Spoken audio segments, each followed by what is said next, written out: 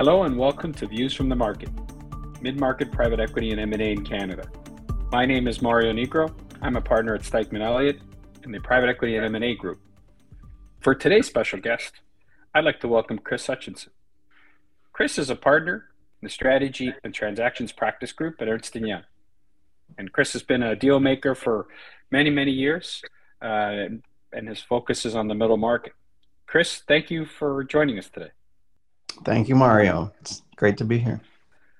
Chris, I'd like to start by just talking a little bit about yourself, your history, and your practice at EY and your group. I'd love to have our viewers learn more about you and your practice. Sure. Thanks, Mario. So Chris Hutchinson, partner at EY. I've been doing this now for north of 15 years and really have, after doing my CA and starting at a mid-sized firm, I moved into the transactions practice, which really has covered, the main business being kind of M&A advisory. So, some people call it investment banking or M&A advisory, helping buy or sell private companies.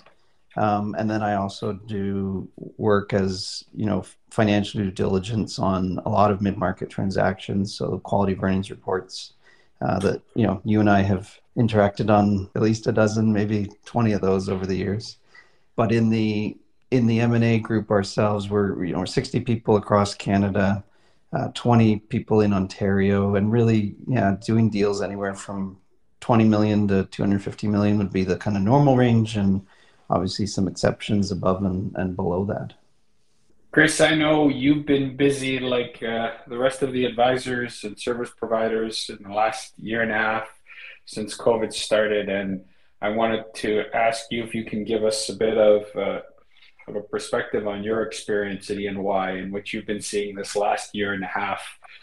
What's going on out there from your experience and what you're working on? Yeah, so it's been definitely, knock wood that it continues, but it's been probably the busiest stretch since last September, probably the busiest stretch of my career in the deal market. Obviously, when COVID first hit, there was it was crazy busy, but it was more dealing with the panic and dealing with what's going on.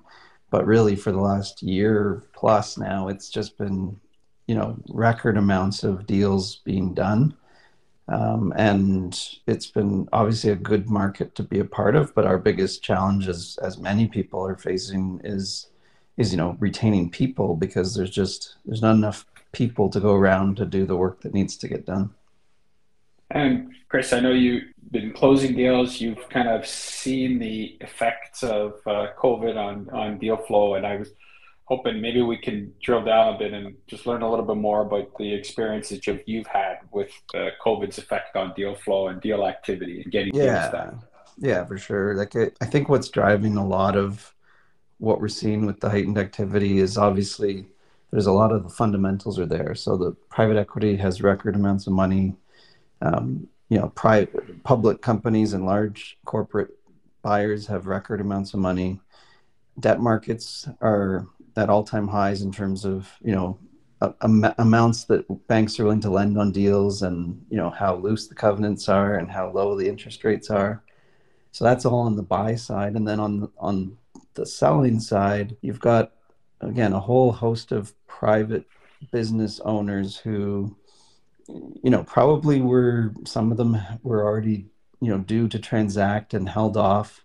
And I think a lot of them, even though COVID didn't necessarily hurt their business, there's an emotional toll and kind of a bit of a life kind of questioning stuff that people are doing through COVID, with just that emotional toll of, the responsibility of people in their company and just the personal things that would be going on in their life, that has pushed a lot of people to the stress of saying, like, is this really worth it anymore? Is this really what I want? And then you combine that with, if you kind of exclude a few sectors, like travel, hospitality, entertainment, take those out of the equation, what we've seen, Mario, is that most companies that we deal with, especially in, consumer products and those type of businesses, had record years in 2020. Sometimes, it was supported by the government subsidies, but a lot of times it was just supported by the incredible demand from consumers who've reallocated their spending from those travel, hospitality, entertainment buckets to goods. And so if you combine that kind of demand of the people who have money looking to buy something and the supply of the business owners that, frankly are looking at hearing that the valuations are better than they've ever been, and looking at their own numbers and saying, well, these are great numbers, why wouldn't I sell now? It's just created this perfect storm. We hear, I call this the COVID bump, just the incredible 1 year increase that some companies have had just because they're in the right sector that speaks to the environment that we're in. Yeah. And you're on the front lines. You're trying to get deal done where people look back not only at 1 year returns but 2, 3, and try to. Buyers are obviously looking to see patterns and have to pay multiples on pattern. How are you managing the COVID bump? Like how do you position how do you position companies to whatever the right word is, Chris, maximize Right. given they had this great Yeah. year? How are you managing? So I think it's really about trying to get to the heart of the issue in each business, and each business is unique. In some industries, like again, the consumer goods, there has been record demand for those businesses, but a lot of them are also finding new ways to sell. So if you look at businesses that are selling online, some of that increase and some of that lift is permanent, right? Because people that never bought online are now buying online. And so those type of companies, you might not say, well, it's a bump and it's going to come back down, because it's a bump, but it's also a new pattern of buying that's going to create a bigger market for them going forward. I think other companies, like, one of the hottest sectors we're seeing in our practice is technology and software.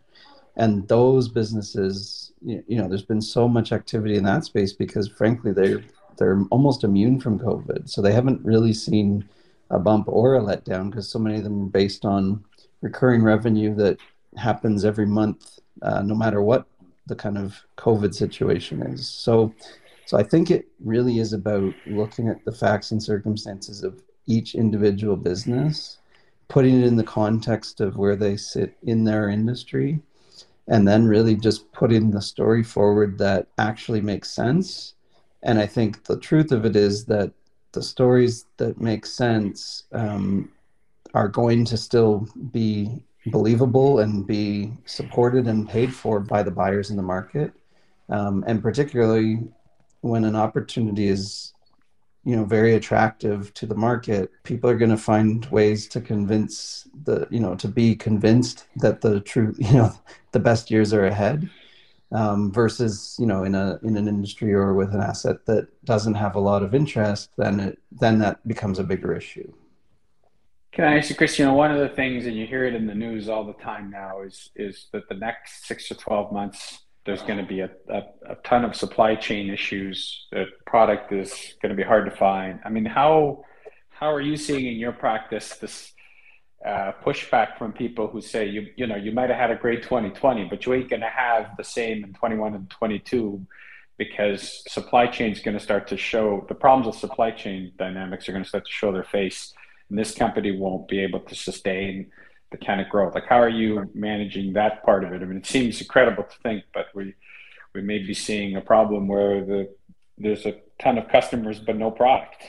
Yeah, no, it's a very real problem. We're seeing it with, again, almost any company that we're working with today that is in some way involved in touching goods that are coming from overseas are facing this problem. And I think in a lot of ways, it's almost like a reverse COVID where, in COVID, a lot of those companies were doing incredibly well and people are questioning whether that's sustainable on the sales side. Now, I think it's almost the opposite, which is, you're having to explain to buyers that, look, the company still has incredible demand and is on a great trajectory.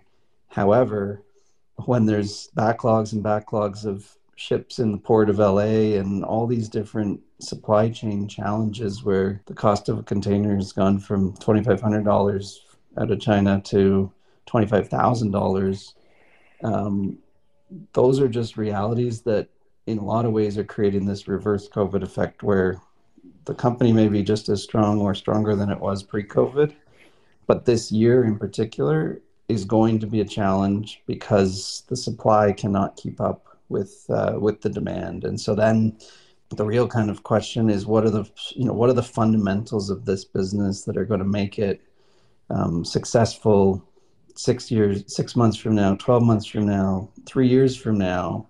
And I think the buyers ultimately are, they're going to have to ask their questions of what do they believe in for the long term of the business? Because if you just look at the last 3 months or the next 2 months for most of these businesses, you're really not getting a true reflection of kind of the cash flow or the trajectory of that business because of the supply chain.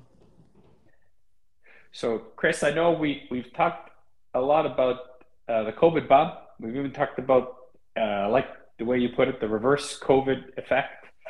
I mean, obviously, the impact on deal making has been significant with these, huge 1 year changes over the last few years. Do you think we're going to go back to kind of a normal deal making environment, whether it's a few years from now or not, or is there something more fundamental here in your opinion, Chris? Like, is the COVID bumps, is the reverse COVIDs, are these wild swings going to become part of our deal making environment that we just have to get used to? Yeah, so I think it's a really good question. And I think that certainly this, again, the kind of reverse COVID impact from supply chain is, I think, going to cause some, make it not so easy for again, those consumer products companies to show this great trajectory. And so I think that will cool that part of the industry a little bit. But I think, frankly, that, the money in the system isn't going away. I don't know any private equity groups that have said, well, I'm going to start giving my money back to the LPs, because that's not how they make their money. So the system is built to continue to have a lot of momentum.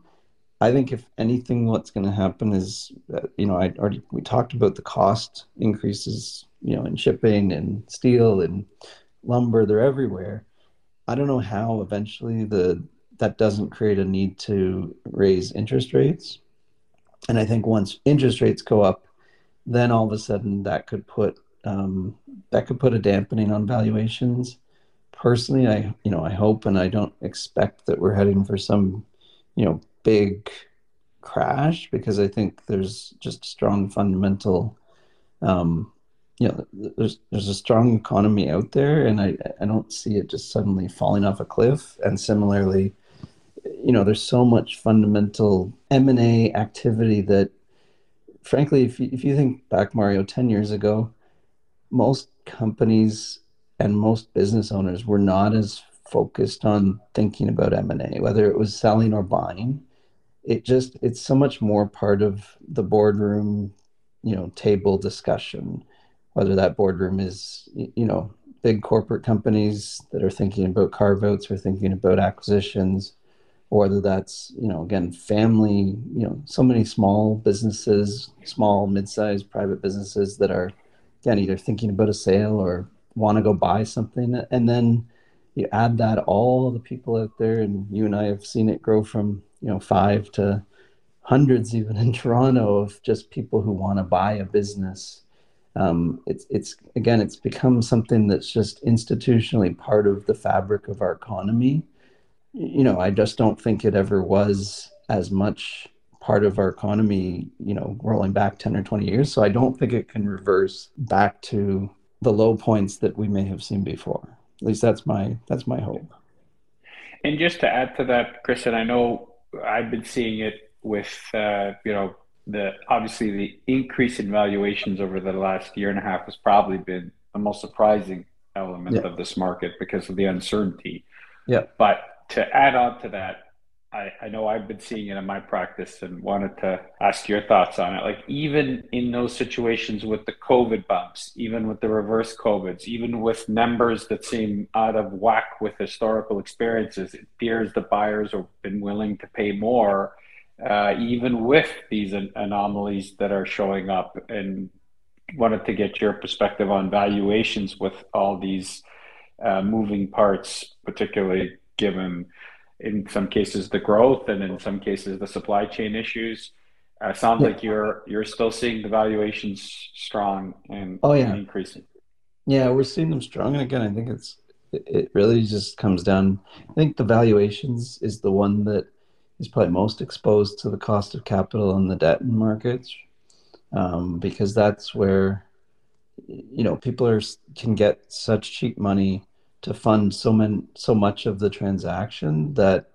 And again, keep in mind that lenders are figuring out more and more how to lend to deals in the tech space and in these spaces that require a different lens. And so you can't just say, well, I'm going to give you three turns of EBITDA, because sometimes in a software deal, there is no EBITDA, but more and more lenders are figuring out how to fund those deals.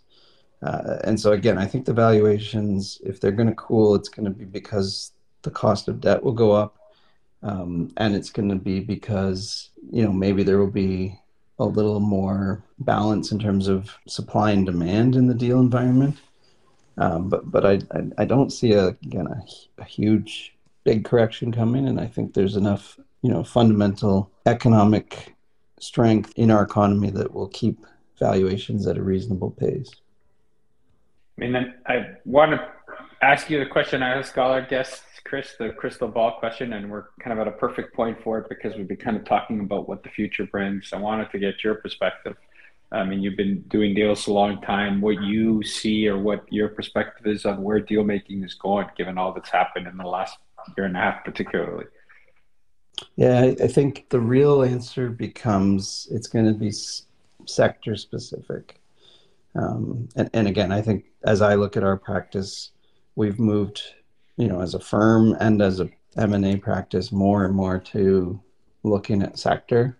And so again, I think there's so much momentum in software and technology, because it's really taking over so many parts of the world and so many parts of businesses that's where growth is the strongest.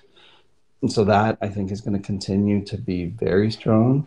I think, again, consumer products businesses, as we get back to more travel and more entertainment and demand cools and these supply chain problems, those kind of markets may be tougher. And then you can kind of pick and choose depending on the sector and kind of look at the underlying factors in that market, whether it's, who are the private equity players focused on that sector, what strategics are active in the sector. I think that in a lot of ways is going to drive the direction that a lot of these kind of M&A environments go on a sector by sector basis.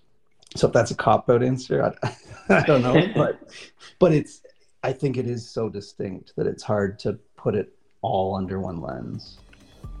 Well, Chris, thank you for joining us. Really, really appreciate your insight, and you taught me some new terminology today, the reverse COVID. So I appreciate that perspective. No, thank you, Mario. Thank you. Always great to chat.